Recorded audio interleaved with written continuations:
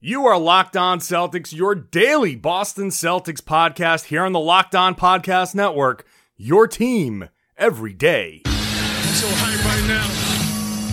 Anything's possible. I'm on mama. I'm on my lady, ma.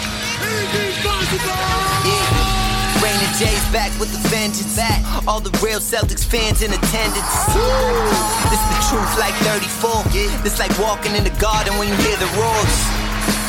Crowd goes crazy, most in-depth coverage on the daily, mainly podcast royalty, the content kings. When you talking about the franchise with 17 rings, focus like Danny at the deadline, global but it got a local feel like the red line, the blue line, the green line, play it in between time. I'ma throw my C's jersey on in the meantime and press play. When the F's done, I can't wait until the next day, trying to stay in tune with the C's, that's the best way. Melodies.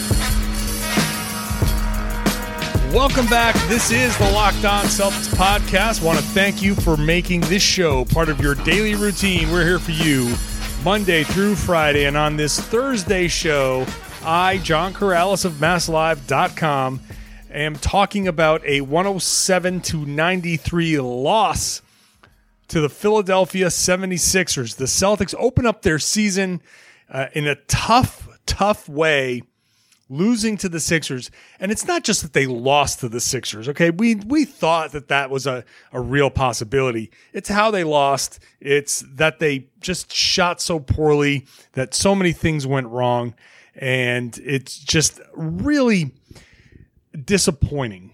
And it's not something we should overreact to. Obviously, it's the first game of the season. It's game 1 of 82.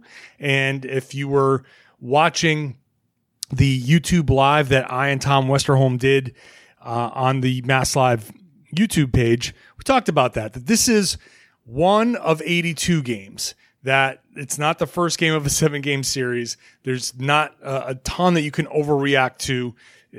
But at the same time, this particular game, the way it went after such a just disgustingly sweet, positive preseason, to have this type of performance, it's just kind of like, oh, okay. In a piece that I'm writing for the morning on MassLive.com, my 10 things that we learned, I compare it to a gender reveal gone wrong. You ever see those gender reveal videos on YouTube that go wrong? Like, I saw one where a guy was trying to hit a baseball and it had like whatever color, blue or pink, in there, and his wife kept throwing him the ball and he just kept swinging and missing. And I saw one where a balloon, they're trying to break a balloon, and they kept hitting it and it wouldn't break, and the balloon ultimately flew away. That's kind of like this game to me. Everybody gathered around. Everybody's excited. It's this big positive thing. Everybody's just happy. It's this big joyous occasion, and it just dud. Sucked. The game sucked. So in this segment, this first segment, I'm going to talk about everything that kind of went wrong. In the second segment, I'll talk about some positive things, because there were positive things, some things that went right, things that you can build on, and then we'll wrap up the show. So what went wrong? Well, aside from the fact that no one could hit a shot outside of Gordon Hayward or Enes Kanter, really. Jaylen Brown doesn't count, but because he got into such foul trouble that hitting 3 of 6 is nice, but like, I'm not going to count that as being able to hit shots, because I'm taking away the credit that he should have gotten because he had so many fouls. Like, the dude had 4 fouls in the first half. Hayward, and he'll be in the positive section because he shot 8 of 15. Like, he had a generally good game. 25 points, 5 rebounds, couple of assists, 9 of 11 from the line. That's kind of what you need from Gordon Hayward. But everybody else, like Tatum, I thought took decent shots, although his first shot, the first shot of the entire season, was the exact shot that Tatum said he wasn't going to take anymore, a mid-range jumper. He struggled from the field. He did hit 4 of 8 from 3, but he struggled around the rim. And that's something that I've talked about here on the show. I don't mind the shots that he took for the most part. Obviously, every player is going to take 1 or 2 shots a game that you're like, really?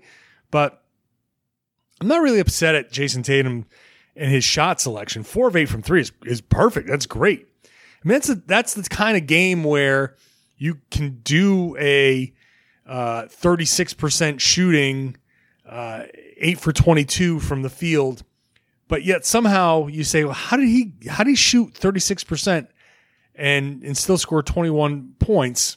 Well, because he hit 4 3-pointers and was 50% from 3. Like that's how you struggle but still have an impact. But Tatum struggled. Like I said, Brown, the fouls, he talked about it after the game. He said some of them were ticky-tack for sure, but it's early in the season. Like at the beginning of the season, all those points of emphasis, all of that stuff's going to get called. Like this is the time of year where all the little ticky-tack fouls are going to get called. And then eventually as the season progresses, you have the refs kind of loosen up a little bit. That happens every year. We talk about points of emphasis every year. And the season begins and people lose their minds. One year it was technical fouls and respect for the game.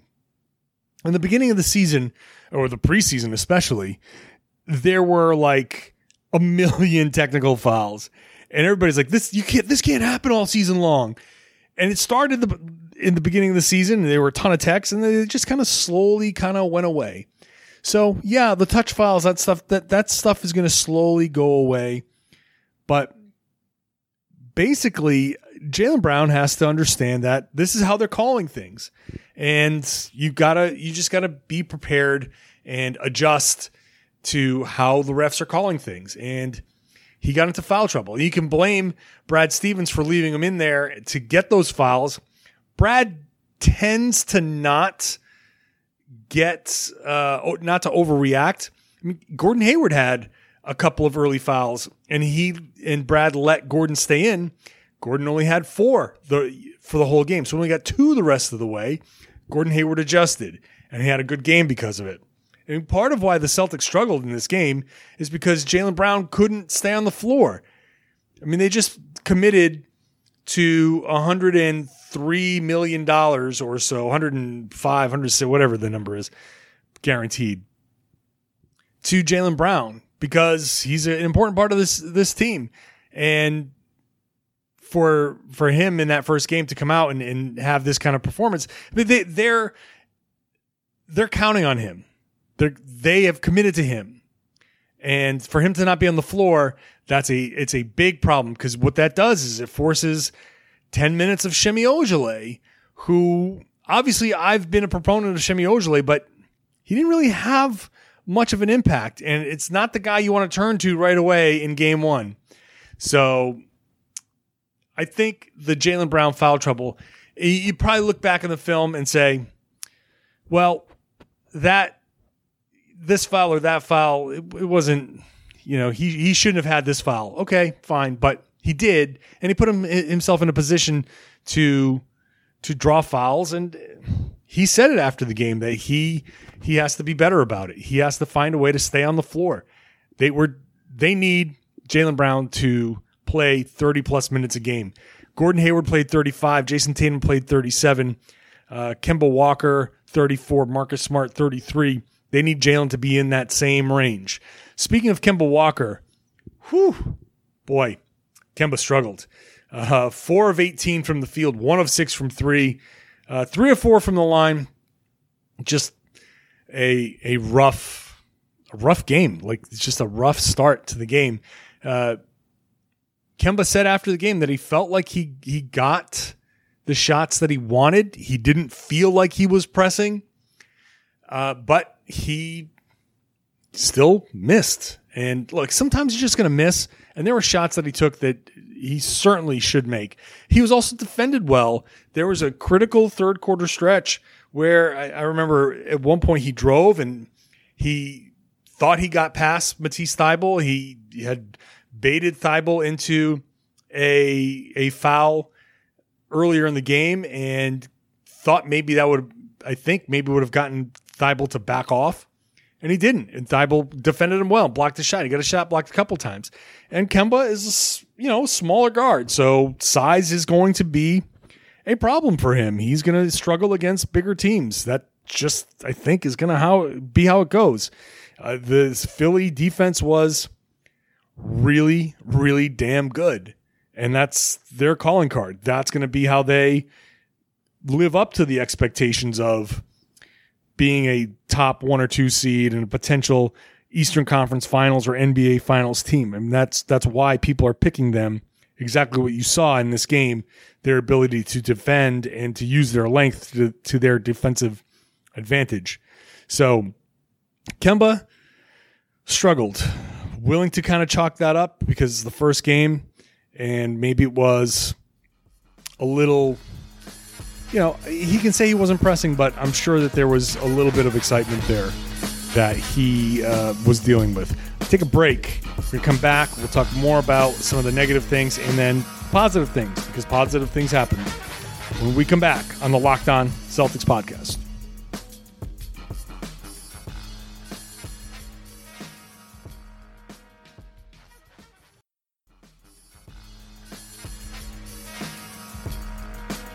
You are Locked On Celtics, your daily Boston Celtics podcast, part of the Locked On Podcast Network. Continuing on the down things, the negative things that happened, I thought the ball movement was non-existent. Well, not non-existent, but not great. And before the game, Brad Stevens said, we're going to have to move these guys around. If we're going to score, we're going to have to move these guys around. And I just don't think they moved the guys around much. I thought that there was a little too much dribbling, a little too much isolation stuff. I don't know what it was, if it was excitement or what, but I think there wasn't enough of that crisp ball movement side to side. I said this before. I said this yesterday on the podcast, and Brad Stevens brought it up and said the same thing. You got to move these guys. You got to get these guys moving around. You got to get Embiid. You got to pull him out. You've got to force rotations. You've got to force these guys to make decisions. They haven't been playing with each other all that long. There's continuity issues. Put them in rotation. Find a way to get them in rotation. I don't think Embiid had a particularly good game. Defensively, he did okay, but offensively, I think he was a bit of an issue, but I think just overall, Embiid was just kind of. I saw him in the locker room getting a pep talk. He was sitting in front of his locker and he looked down. He looked dejected. Everybody looked kind of just happy. It wasn't like popping champagne or anything like that. I'm not going to make it seem like that, but Embiid just sat there with his head down, and somebody was just giving him a pep talk throughout the whole time I was there watching. I don't know. I don't know what that was. I don't know. I can't speak to context beyond what I saw, but what I saw was an Embiid that did not look happy and was being told that he should be like a dominant player, a dominant center. And he was not dominant in this game.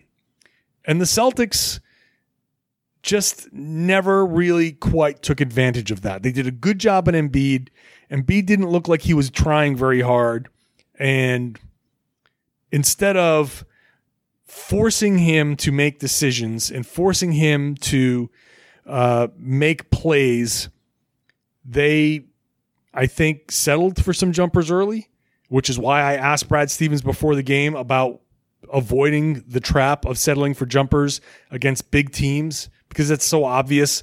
You got a big team that blocks shots. You don't want to go into the trees and get blocked at the rim. And I understand that with 5, 6 seconds, 7 seconds left on the clock, you are running out of options and you need to take a shot, and there's a mid-range shot right there. I get that. There are opportunities there. There's chances that's going to be the shot that you get. But I think the Celtics settled a little bit, got a little bit afraid, and so the ball movement I did not like. Other things that went wrong, free throws. What was up with the free throws? The Celtics ultimately finished the game shooting, they didn't even get to 60%. They shot 58.8%. This is a weird night from the line. Now, Gordon Hayward went 9 of 11. You're not going to fault that. Really, I'm looking at Enes Kanter, who is generally a good free throw shooter, but he shot 2 of 7. So he missed 5 free throws alone. But then you got like Tatum was 1 of 3. Brown was 1 of 3. Robert Williams was 1 of 2. I think those 4 guys kind of accounted for the worst of it because, I mean, yeah, Hayward missed 2 free throws, but he was 9 of 11. Kemba missed 1. Tice missed 1. They were both 3 of 4. So those were decent nights from the line. But there was a stretch there where everybody was missing, and Kanter especially was missing. So they ended up shooting 20 of 34 from the line. That's just, you can't have that. That's just, you're not going to win games by leaving 14 points out on the court. You know, they ended up losing by, 14. So there you go. That's the actual difference in the game. No one's going to shoot 100%, but you know, the game flow changes if you're making your free throws and the game's not getting away from you. So it's not just if they had made 14 free throws, they'd be tied and the game would have gone into overtime. It's that you make the free throws as they come, and that pressure of the game being closer changes decisions that are made on the floor. So the free throws are a bit of a problem there for the Celtics, and that can't remain. And the last thing I think bad that I want to talk about is the rookies. Carson Edwards did not look great. Grant Williams came in and was physical and only played 7 minutes, but he was okay, but also kind of did not do much. So he wasn't a negative, but he also wasn't a positive. So I think as we're looking to Grant to do things, him not doing something is a little bit of a negative. I'm certainly not going to hold it against Grant Williams or Carson Edwards that they didn't perform particularly well in their first ever NBA game, but it is what it is. They played in their first NBA game, and it's not the best experience in their lives. And it's welcome to the NBA, boys. That's how it goes. Carson Edwards was 1 of 5. He only scored 3 points, so he hit a 3, but it was basically inconsequential. His first shot from the corner was about 4 feet long. It was not great. He probably was a little too amped up for that game, and that's okay. That's, again, welcome to the NBA. You just calm down, and next time you'll be better. But in that moment, that was not good. And they could have used Carson Edwards. They really needed a spark off of the bench, especially in the third quarter. Like that third quarter where things just weren't falling. That's kind of where Carson Edwards is supposed to thrive. Like he is supposed to be really good at the quick spurt. Like that's, but it wasn't there. It wasn't there for game one. None of this is a big deal. I want to reiterate, like none of it is a big deal. It sucks because of the anticipation, but not the worst thing in the world. You lost to one of the better teams in the NBA. It's not preseason anymore. It's not Charlotte. It's not Cleveland in the preseason. Like a lot of the stuff that maybe might have been masked by the fact that they're playing such a horrible preseason slate was exposed. But, you learn from this, and it would have been nice. The Celtics did have a lead. It's important to note that they did have a lead in this game. In fact, their biggest lead, they had an 8-point lead at one point early on. And Philly came back and took it. It just took the game. And that's just how it goes. We're going to end this show on a high note. So I'll come back. I'll talk about some of the positive things that happened in this game before we move on. So stick around. More Locked On Celtics when we come back.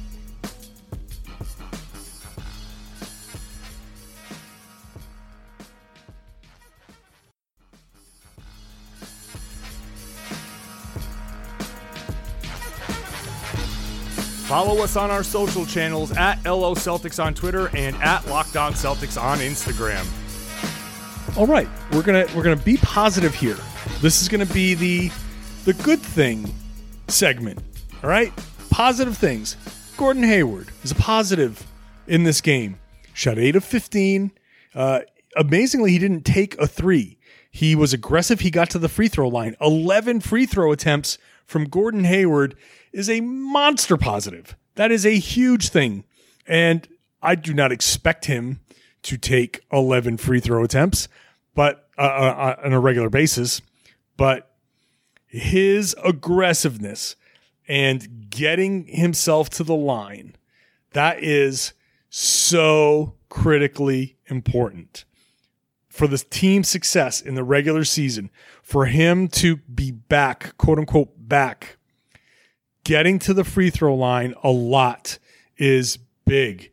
And Jason Tatum can look at that and say some of those finishes and why he shot 8 of 22, where he was just trying to be a little fancy. We talked about this a few weeks ago when talking about Team USA, where I liked Tatum's aggressiveness. I liked his aggressiveness here, but I know this is the positive segment, but his finishing at the rim got a little too fancy, a little too shying away from contact. And Gordon Hayward's performance should be kind of an inspiration to Tatum. It's something that he can look at and say, all right, this is how I should be playing. That attack, that forcing the issue, get into the bodies of some of these shot blockers, make them defend you, try to defend you without fouling. If you jump into them, if you take the right angle, and a lot of times those guys, they'll jump. If you bump, their arms will come down. You'll end up drawing the foul more often than not.